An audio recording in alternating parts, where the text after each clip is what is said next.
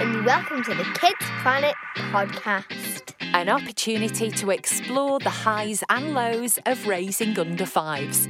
Here are your hosts from the Kids Planet marketing team, Sarah Murphy and Emma Pulowski. Hello and welcome to today's podcast with special guest Laura Amies, a childcare expert with 20 years experience. Laura, thank you for coming on. Could you introduce yourself to us and tell us a bit about your journey as a nanny and a childcare expert? Yeah, first of all, hello and thank you so much for having me. As you said, I am Laura Amies and I currently consult parents on all things childcare, the most challenging of sleep disturbances, selective eating, challenging behaviours, potty training, things that can really have parents baffled as to how to progress. And I started working with children kind of 20 years ago in nurseries, daycare, private daycare, and just kind of progressed. It was just a natural progression, really. I went from working in nurseries to schools and then becoming a private nanny. And then more recently moved to London, where I was a private nanny for 10 years and learned so much more than I ever dreamt I could. Wow, yeah. Could go on and on and on. Yeah, wow. It sounds like you've covered all bases. Yeah. What have you sort of noticed as like the standout most common behaviour problems in toddlers so far? Are there any signs to look out for sort of developing like these traits, that these behaviours? I mean, obviously it's common and well known that when your child gets to that kind of 18-month window, they can become just that little bit more determined, more forthright, and they realise that they can have an impact on their environment and the people within it. So it's around that kind of window. Now, obviously, all children are different, and this is just generalised. But around that window, it's important to try and have in your own mind some kind of rules and boundaries, because what tends to happen from what I've seen in many households, your child gets to this age and it's suddenly quite comical that they're stamping their foot and saying no. And it's almost in some way, it's kind of, it's welcomed, not in a sense that you are intentionally encouraging it, but, there's so many times I've heard the phrase, oh, she's such a diva. Yeah. Yeah. And it does seem funny at the time, but the problem is when children figure that these kind of behaviours can result in them, maybe getting what it is they're asking for, whether it's the 10th snack of the day, but actually they've not eaten lunch, but they've created such a stink and then they get that snack. It sounds really straightforward when I'm saying it out loud, but it's those little things that don't seem like such a big deal when they are, when they're 18 months or 2 years old, that actually by the time they're 5, for example, it's no longer cute or funny. Yeah, definitely. And you mentioned before about working in kind of nurseries, playgroups, schools, family homes. So we were quite interested to find out whether you think toddler behaviour changes when children do begin at nursery. Yes, I think it's, if we all consider ourselves, we have different faces, don't we, depending on whether we are at work, with our best friends, with acquaintances or family. We all manage to slot into different characters almost, depending on our environment. And that's something we learn at a really young age. It's something that we develop over time. And what happens a lot within a nursery environment, the staff are usually singing from a similar hymn sheet. There's a really big structure, isn't there, and routine to the day. So children are just kind of swept along in the routine of things more often than not. Obviously, there's always the odd little bout of challenging behaviour here and there and the odd tantrum, because that's just the nature of a child. But more often than not, they are able to almost get swept up in a bit of a sheep-like fashion. And then at home, if it's just them, and a parent who has been at work themselves and then they get home and they just don't want to have to manage any negative behaviours, and it's much easier to say give the iPad or to not have the strict or firm boundaries, then it doesn't take children very long to figure out where they can, have their leeway and the most sway. So on that, do you sort of have any best practice advice for parents on how to work with the nursery staff and how to start that going, really? Yeah, I think having an open communication between your child carer or your child's teacher, whether, they're in private daycare, whether you have a nanny, whether they are at school, whatever it is, having an open communication and keeping each other up to date on maybe how they've slept at home. For example, if they've not slept very well, then their behaviour might not be what we would hope it to be during the day. So that's the first thing. Make sure that you feel comfortable to talk to each other about the child's behaviour.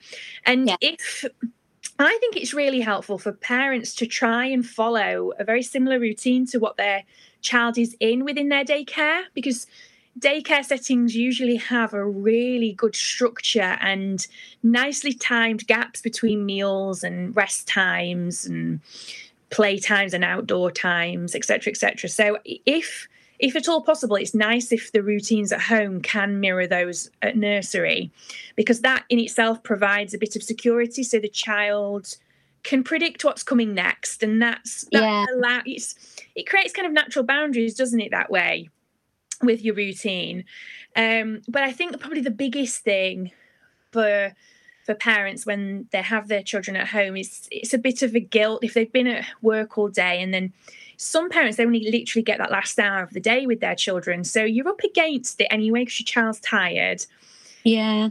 And I think the most important thing is it's okay to keep those boundaries in place. And it's not all your child really wants is your attention, eye contact, verbal interaction. So it's kind of allowing yourself really to keep those boundaries in place and know that even if they are a bit sad that they can't quite have what they want in that moment, to know that you can still work on your bond with them, you can still have a lovely time whilst keeping a boundary in place, because the more you keep the boundary in place, the more your child will respect it and learn to not push back as hard. Yeah, no, that makes sense, actually. That's really good advice. Good.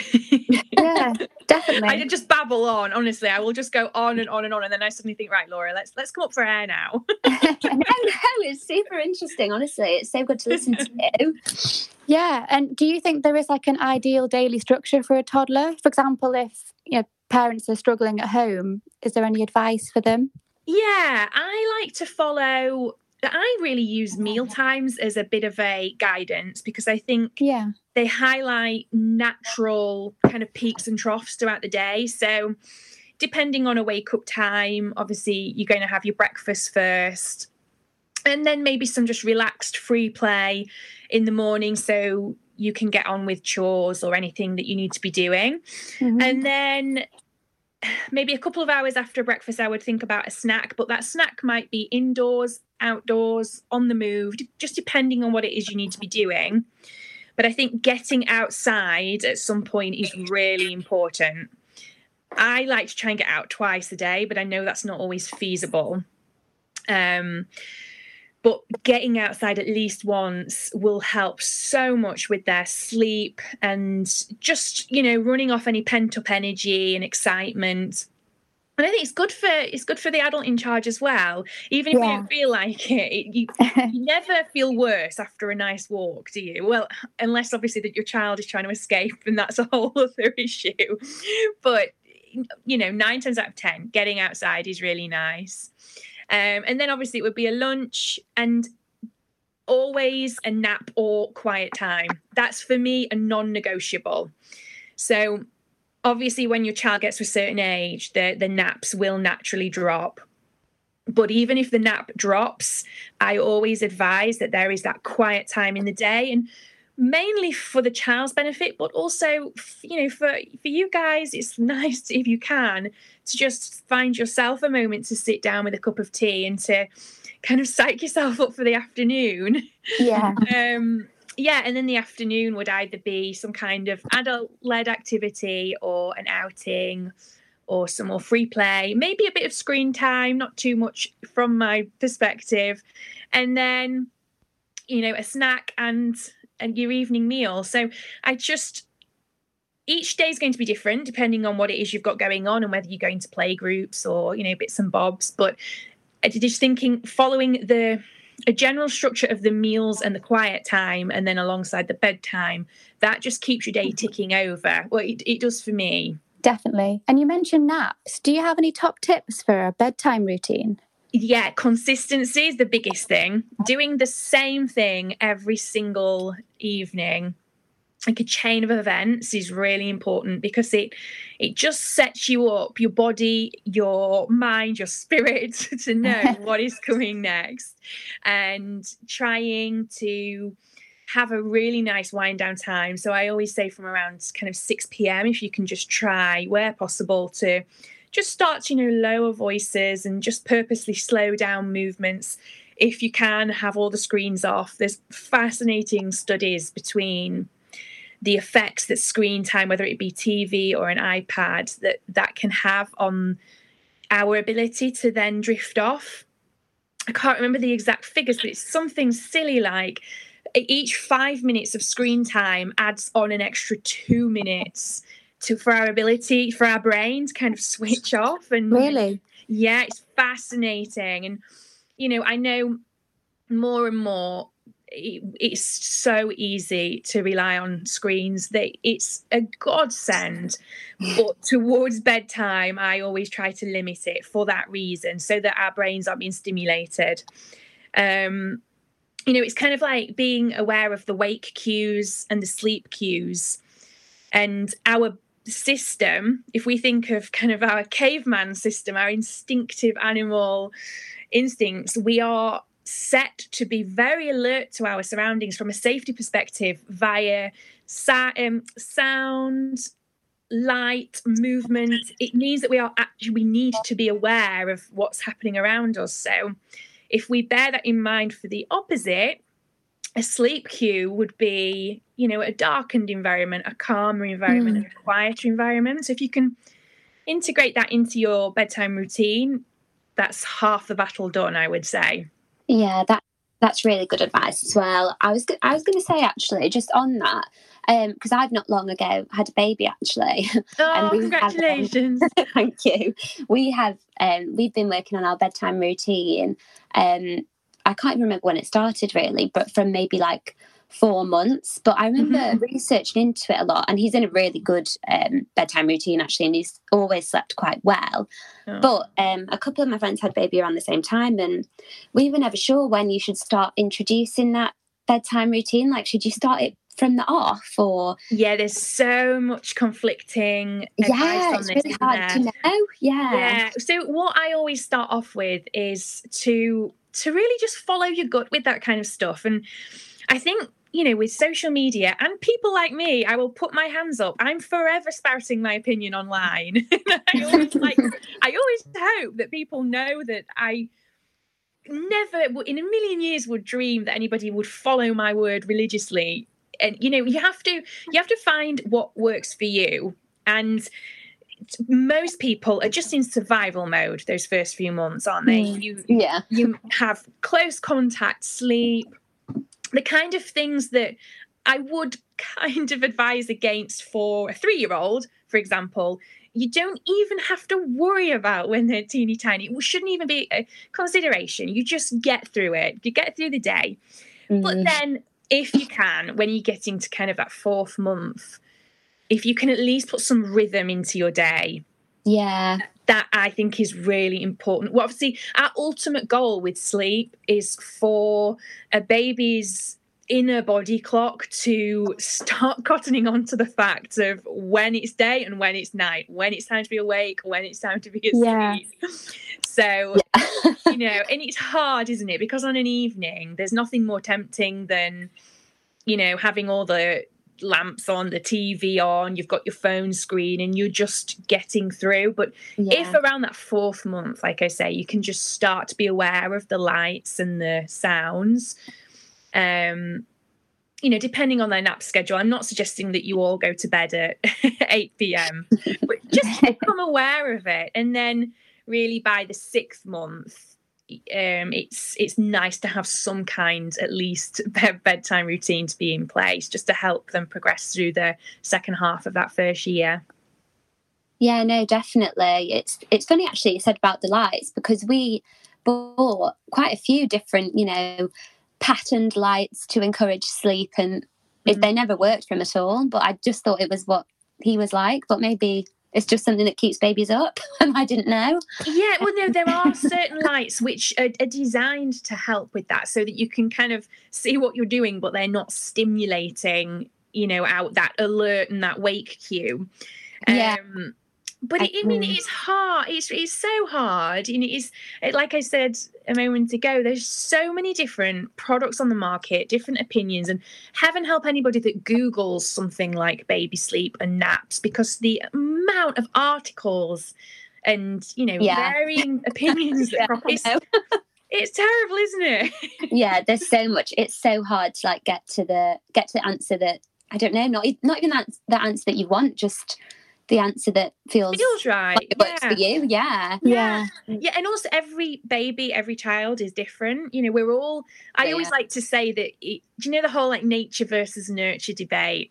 Yeah. I mean, it's fascinating, but I feel the bottom line really comes down to the fact that we should nurture your child's nature, because naturally we are all different. And you could put 2, 3, 4, 5-month-olds beside each other, and they are all going to naturally sink into a different routine. Yeah. So it's really what suits you and your little family unit.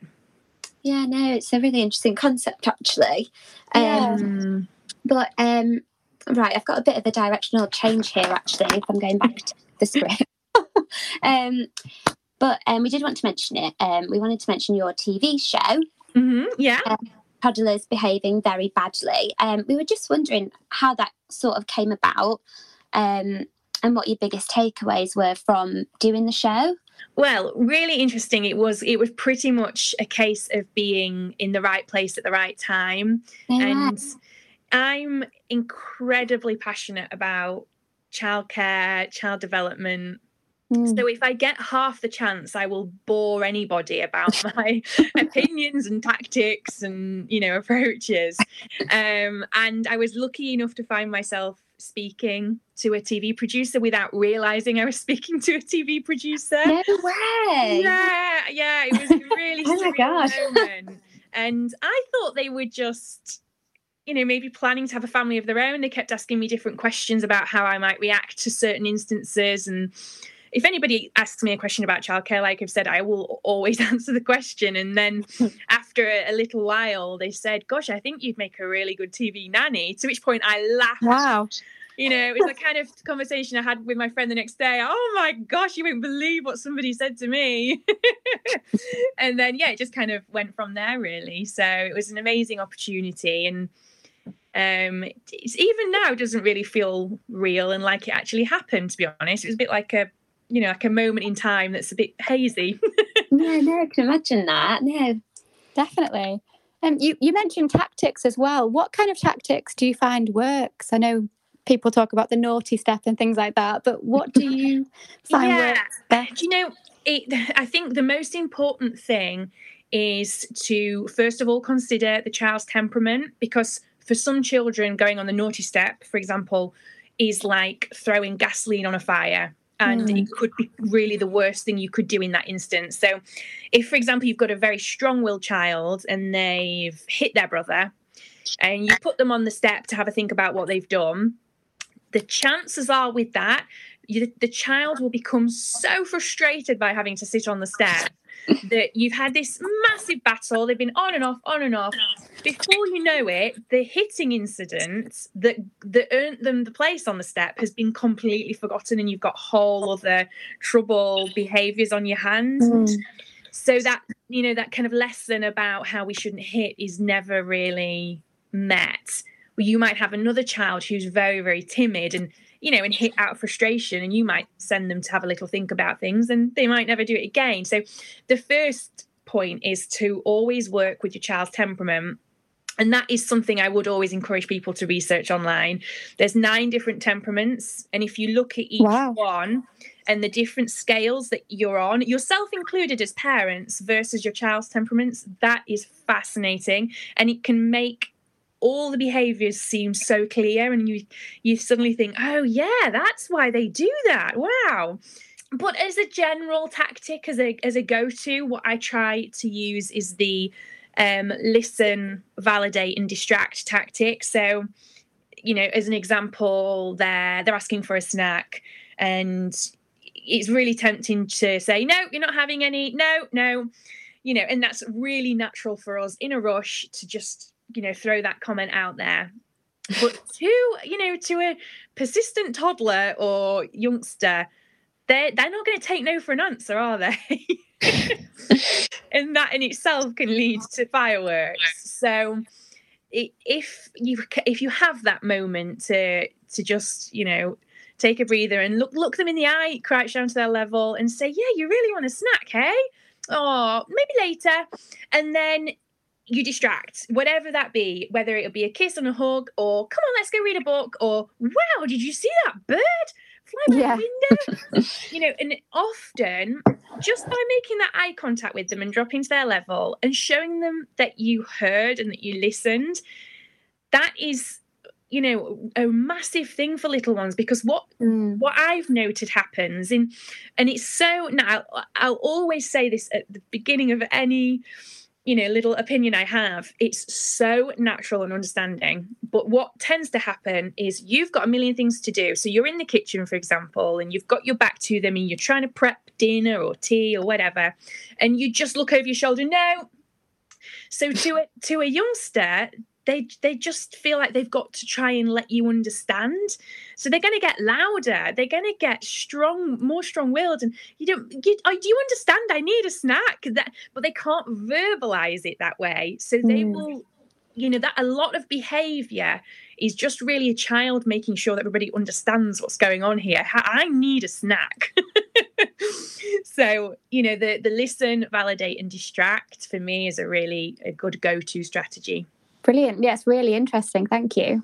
And if our listeners want to follow your story or get in touch with you, what's kind of the best way for them to connect with you? Well, unfortunately, I spend a lot of time on Instagram, way more than I should. So Instagram's a really good place to contact me, just because I do try to post daily tips on there. So if I try on a daily basis to go through my DMs, and I will always respond to anything I see. I have currently, my website has been under construction for about 6 months, which is a very touchy subject, and I'm going to swiftly move on because it makes me very sad. But yeah, hopefully soon you can contact me via website also. And what's your Instagram handle? Nanny Amy's. Brilliant. And we always like to close the show with a fun question, if you don't mind. No, go for it. So if you could have dinner with anybody, dead or alive, who would it be and why? Oh my gosh. Do you know, I'm not even leading with the actor's name. I'm going to go right off with Del Boy. Oh my gosh, that is one of my favourite programmes. How random. I've never even thought about this before. That literally was a brain dump. But yeah, Del Boy, how good would that dinner be? It would be really good. Oh, I love that. Thank you so much for today, Laura. Oh, thank you. It was lovely. Oh, you've been such a great guest. Honestly, I've taken away a lot from it, and I'm sure that our listeners will too. I hope so. Okay, well, thanks for that. Do join us again for another episode of All Things Early Years. Thanks for joining us and to our guest today. Tune in next month, and in the meantime, pop over to our website and follow us on social media. Kids Planet, working together to inspire your world.